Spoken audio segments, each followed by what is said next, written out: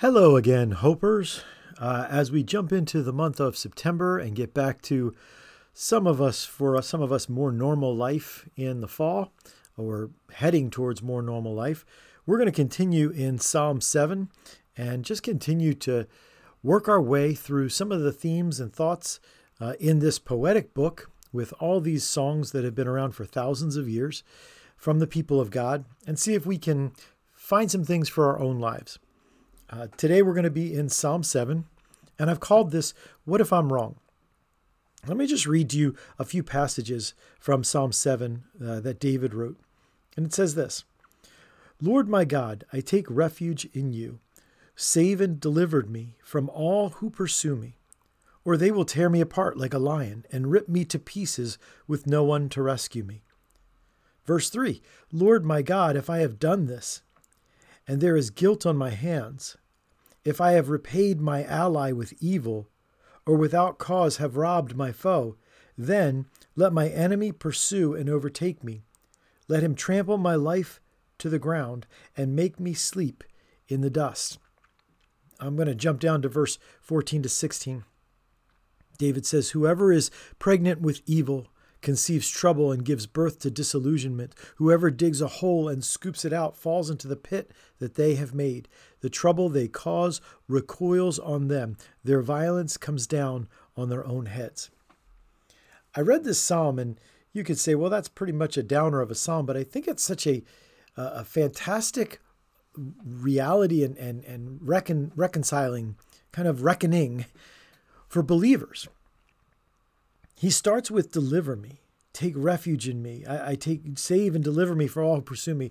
There is a sense of danger in David's life here. Some kind of trouble is coming on him. And the note at the beginning, it's a psalm of David, which he sang to the Lord concerning Cush, a Benjamite. So there's this sense of something's happening in his life. It doesn't really matter for our purposes what it is or how it is. There's a lot of discussion about all of that. But the point is, he says, God, I'm in trouble, and I'm coming to you because I'm in trouble.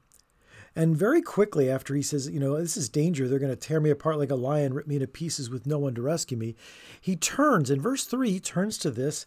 If I have done this, if I am guilty, if I've done something wrong, then let something bad happen to me. Let my enemy pursue and overtake me. There's this really important approach that David models here. And that approach can easily go wrong.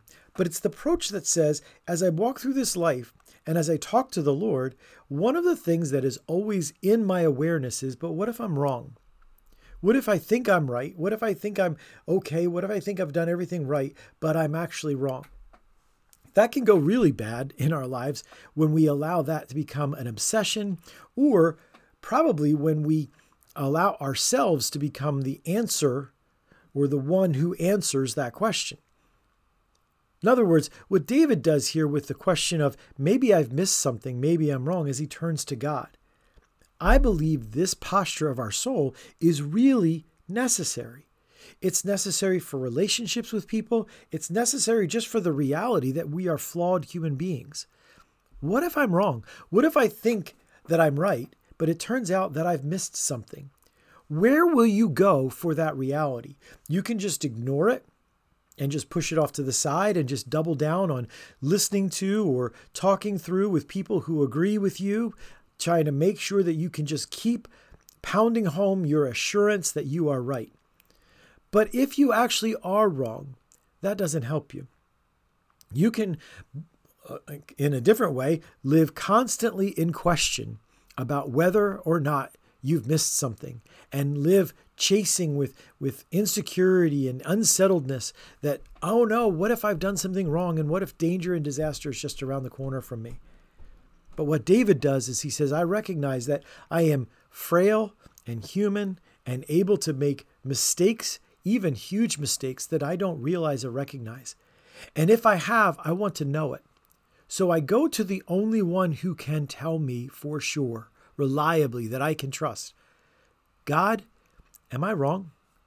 Show me if I am. Make it very, very clear. And if I'm not willing to respond to that, then bring the fallout of that into my life, because I know that more is at stake than whether or not I feel comfortable or safe. We are wrong in our lives because we have blind spots, places we just can't see. Things like, I heard it described one time, a blind spot is something that you think you do really well that you actually are terrible at. And I thought that was a very humorous but a very piercing description of a blind spot. A blind spot is a place in our life where I feel very comfortable with what I'm doing.